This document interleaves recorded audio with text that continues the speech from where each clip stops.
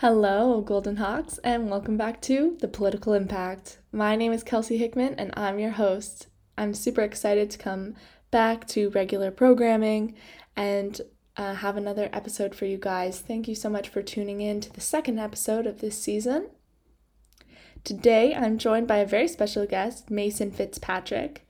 Mason is a fellow Golden Hawk, and he is studying political science. Mason is also an IA for a philosophy course at Wilfrid Laurier, and he's starting a IA union. So we're going to talk all about unions, the importance of unions in the political arena, and also how to get involved in his union and other unions at the school. If you have any further questions, the links will be on the Instagram. But without further ado, I hope you enjoy this week's episode. Hello, everyone, and welcome to The Political Impact. Thank you again for joining us today. We have a very special guest. I'm here with Mason. How are you, Mason? I'm fantastic. Excited to be here. Thanks for tuning in, folks. Yeah, awesome. So, Mason, let's start. So, who are you, and you're a student, and what are you studying? So I'm Mason, as you said. I'm a political science student, my fourth year, and I also work as an instructional assistant in the philosophy department. Yeah, I should probably disclose that I am also an instructional assistant this semester. I'm working for Dr. Andrea Perella, for PO 218 for the political statistics course. Yes, so you can all watch Kelsey slowly get on board with the union here.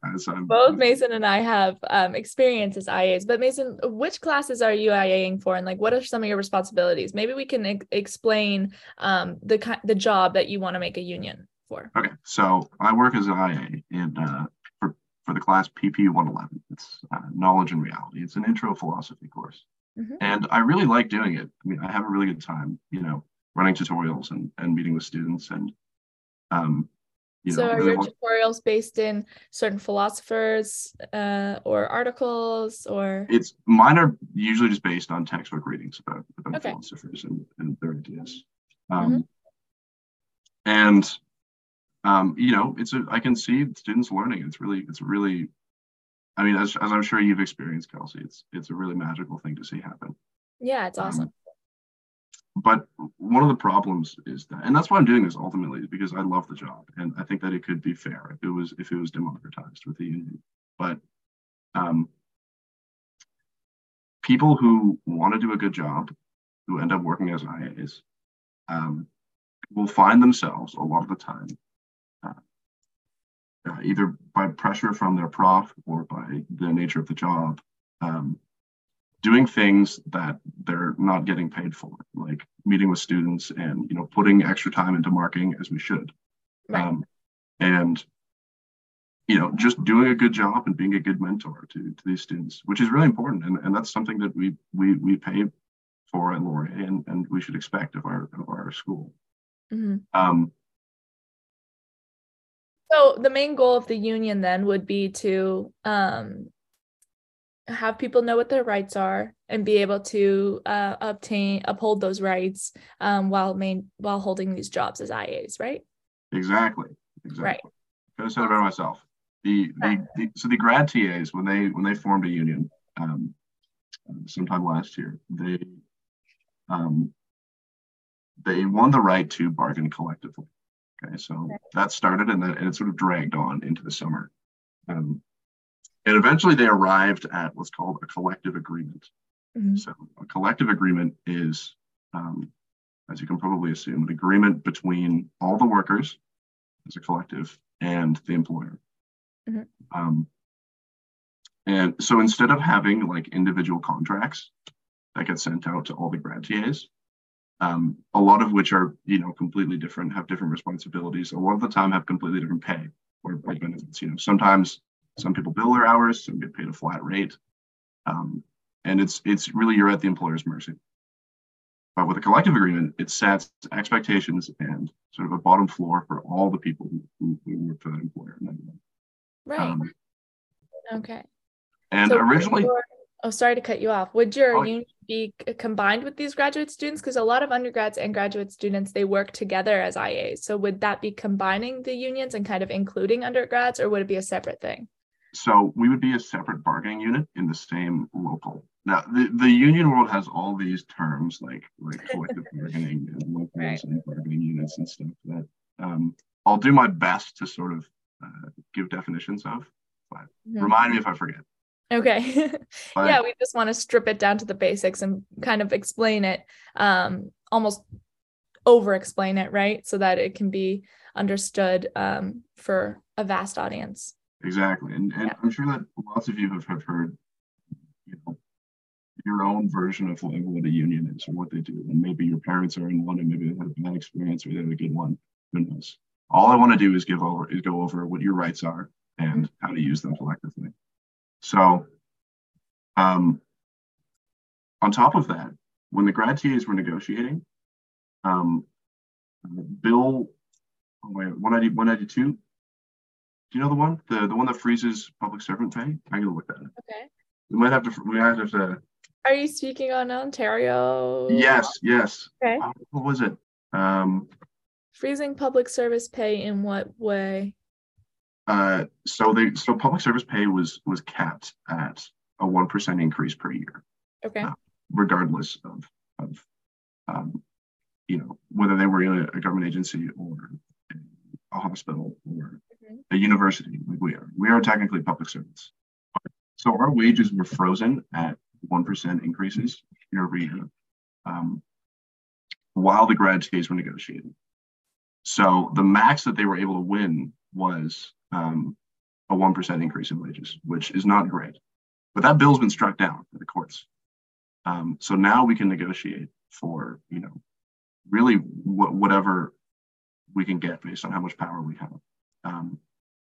At other schools where undergrad TAs are unionized, at McMaster, for instance, undergrad TAs get 26 an hour.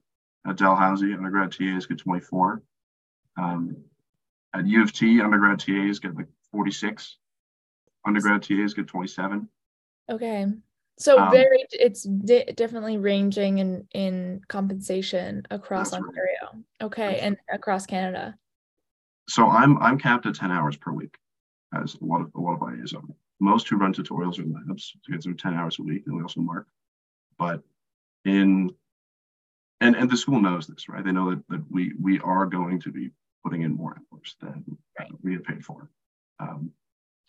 And so in some classes, especially in business classes, they've made up for this by allowing IAs to bill their hours. So they write down and say, if you work 12 hours, then you bill 12. If you work 14, then you bill 14. Right. And that way you can make up for going over, which is great. And it shows me that, we could make this work. If it was like there's a gap within Laurier's, like their ability to be a little bit more flexible with the hours than just strictly 10. Yeah, and when I say that, I'm not, I don't want to scare off business kids. We're not trying to, fix that by bringing them down. We want to raise the floor up. Of course, yeah, absolutely. And I think also for IAs, especially in the arts, there's a lot of reading and there's a lot of prep work before tutorials or labs that definitely doesn't get billed as much as it should. Would you agree with that? Or absolutely, yeah. Prep work is work. Ultimately, you're making sure that your students have a meaningful tutorial and a good learning experience. And on that note,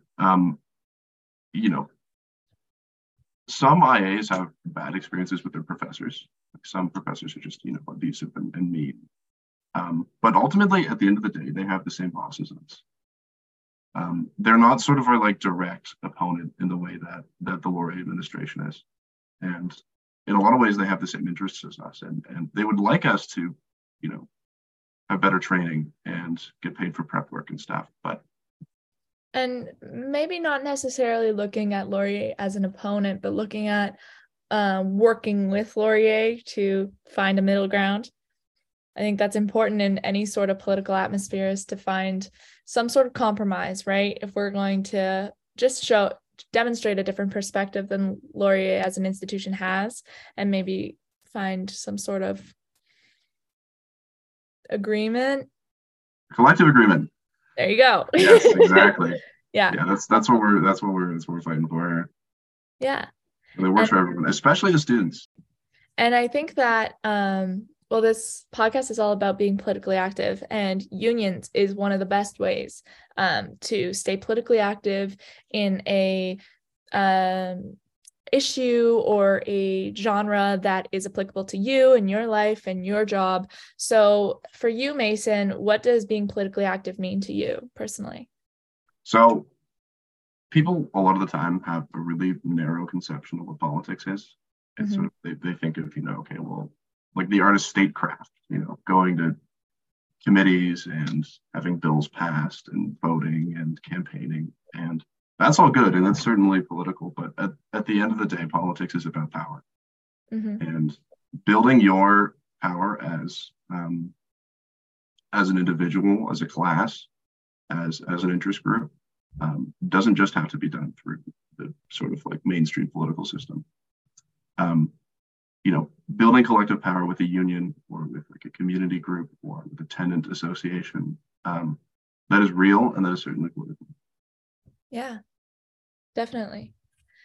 And why is it important for students to be a part of the conversation in politics, locally, internationally? So I was working on a city council campaign in October, and one thing that all the candidates agreed on was that there's no need whatsoever to knock on any doors or put any effort into the student areas because they simply don't care and they don't vote. And so, following from that is sort of, you think, well, if the politicians know that we don't vote, then they're not going to put any stock into accommodating us or passing policies that are in our interests. Right. So, get out there and get active, make your voice heard. Yeah, I think there's definitely a gap within the student community, or even the age range of 18 to, I think it's 32 is usually the government standpoint of not being traditionally politically active. There's other ways that I find Gen Z has become politically active using social media and using different avenues on the internet, and things like that. I think that if we try to get people excited online and figure out a way to translate that into the traditional avenues of politics that we know, voting and unions and things like that, maybe it would make a difference. So there's definitely a gap for that bridge, but I'm not exactly sure where that gap is. Yeah, I don't know how we fix that. Yeah. It obviously affects us in a lot of ways, Mm-hmm. but maybe we just don't realize it. I don't know. Right. But I And wish it wasn't this way. yeah. Because I feel like when I see like even just a small group of students, get politically active, you can really feel the power that you have as a collective, as a class. I mean, it's really impressive stuff, and the only way to fix that is to look inwards and realize that we have the power in our hands. Right. We just have to take it. Right. And how would you take that stance and apply it to unions to explain the power of unions to students?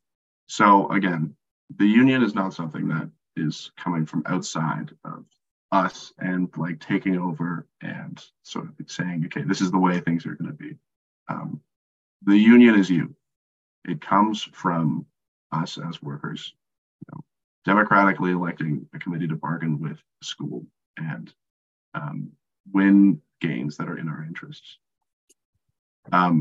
It's one of the sort of easiest ways to realize the power that you have when you stick together, because you sort of see, wow, I can have like a direct economic victory just by signing a union card, getting involved. Right. And there is a student union at Laurier, and that student union runs elections. They have a student government. They fight for different things that students want as a general population.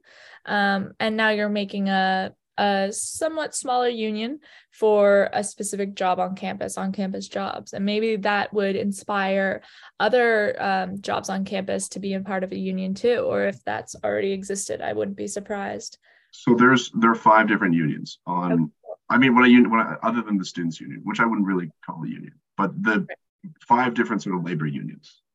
There is CUPE, Union of Public Employees, which represents the caretakers at Laurier, the facilities folks.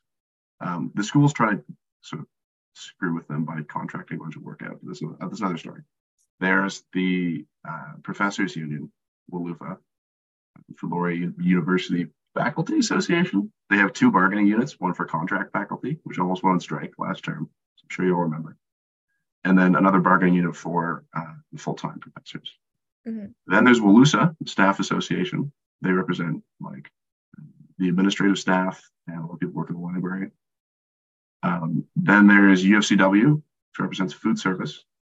And they work for a company called Aramark, which the school contracted out all of our food service to. And then there is PSAC, the Public Service Alliance of Canada, which represents the grad TAs and soon hopefully the IAs. There's actually another one. There's also IATSE. They represent like the stage employees. So there's a lot of union activity on campus already. Yeah. I mean, I've heard a few of them, but I didn't hear of all of them. So that's definitely something that, and maybe because they're not applicable to what I do at Laurier, but that is interesting that they're so active in the Laurier that we know and the institution, how it runs and the people that run it. So it's important. Yeah, they're everywhere. Look around. They're unionized employees. Making our learning experience great at Laurier. And I think that a lot of employees, especially student employees, could benefit from it. And I don't know. I haven't talked to a lot of those folks about joining, but they're certainly welcome to reach out and sign a union card and get involved because the more of us there are, the more power we have. I am familiar that master's students at Laurier, at least in the arts program, do get the opportunity to apply as IAs. So how many undergraduate IAs are there? So this is another tricky part. The sort of like employee classification. Mm-hmm. But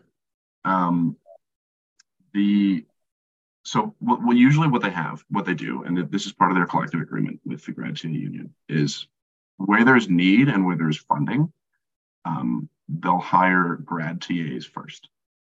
And then once they've hired all the grad TAs, then they'll start hiring IAs. And they don't usually post those publicly, but they'll sort of like, sometimes they will, departments will do it their own way. And grad students will apply to be IAs all the time. Mm-hmm. And so you'll end up with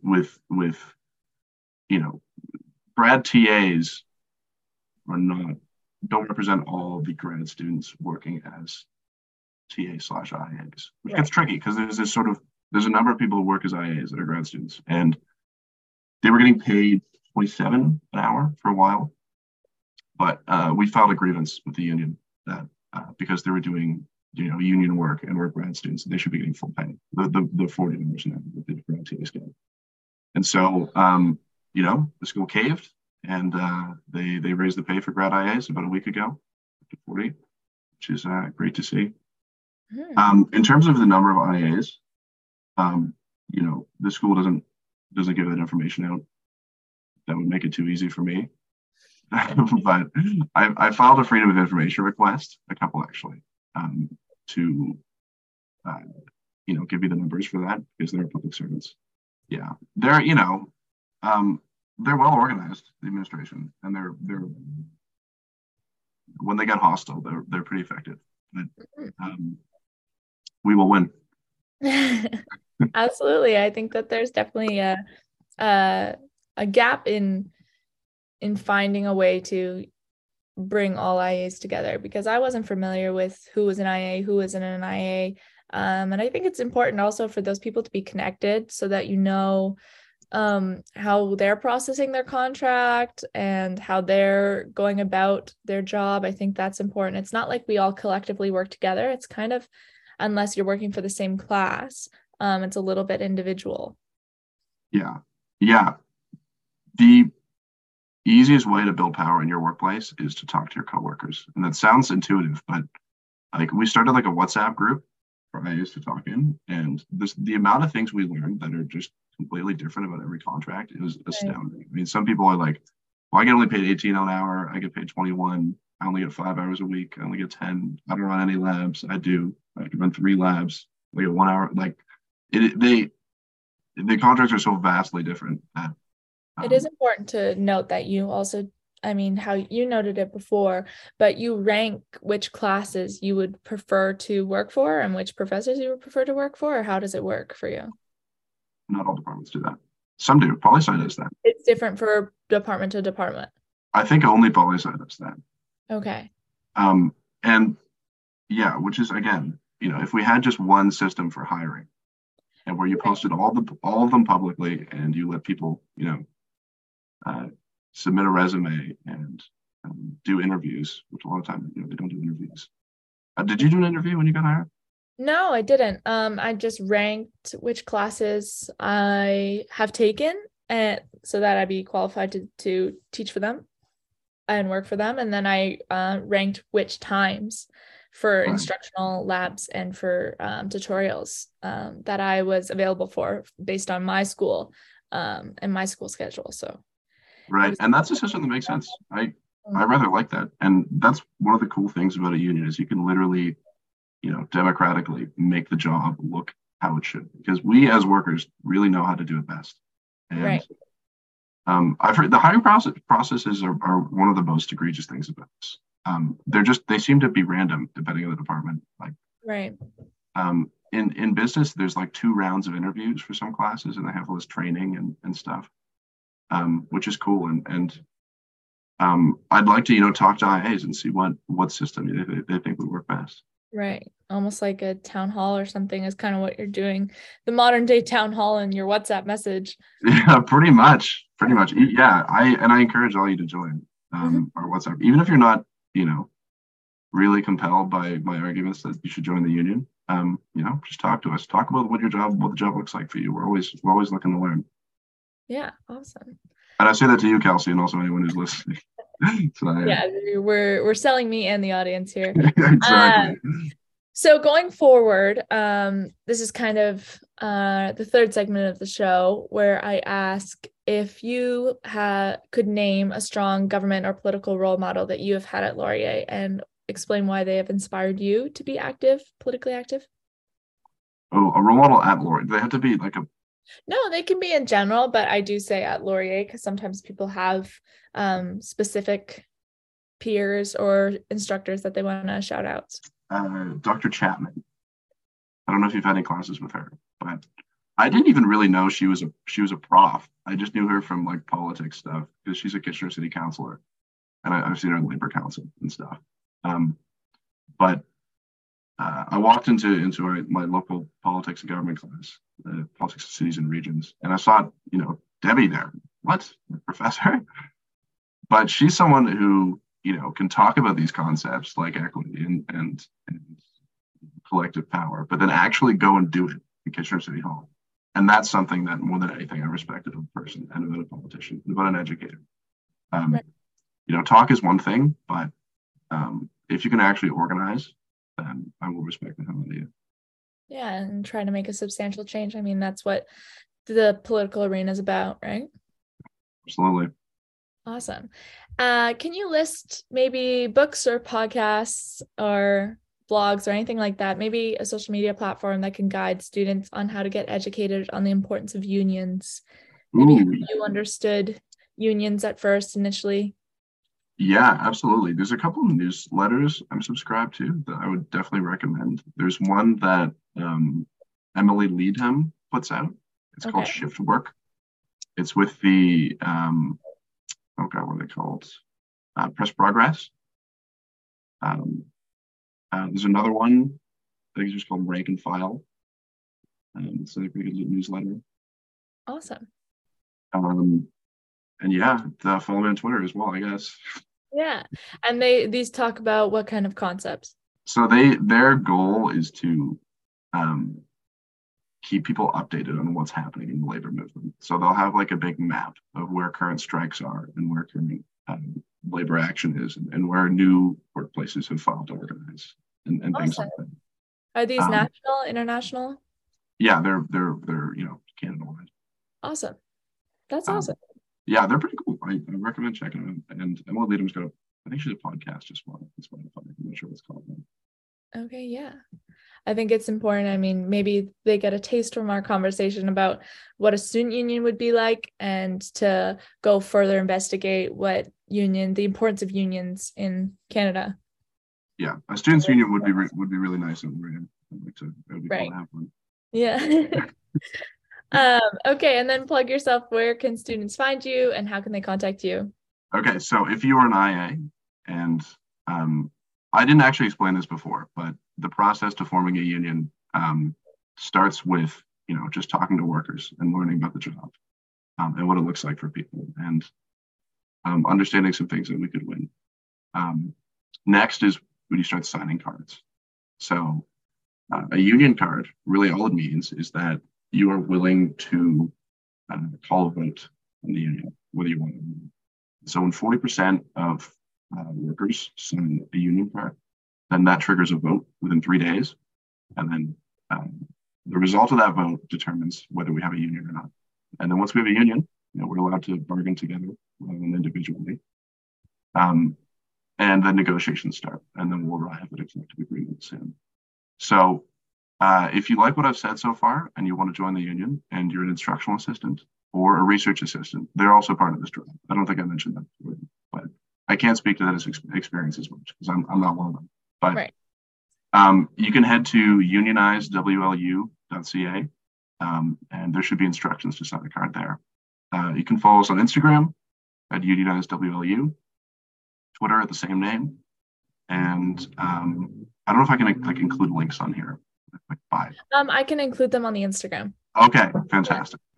I'll plug our link tree on there, and awesome. Check us out. Join our WhatsApp chat. Let's talk. Let's organize. Let's win. Yeah. So that's the final message to the Golden Hawks then. That's right. Awesome. Thank you, Mason. It's been a really interesting conversation. Lovely. See you around. Thank you. Bye. All right, everyone. That is the end of this week's episode.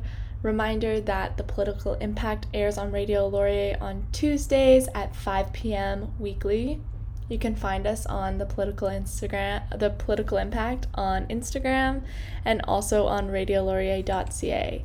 Thank you again to Mason Fitzpatrick and for an inspiring conversation today all about unions. So if you guys want to check out those blog links and those the links to the IEA union, you will find that on the Instagram. So thank you so much.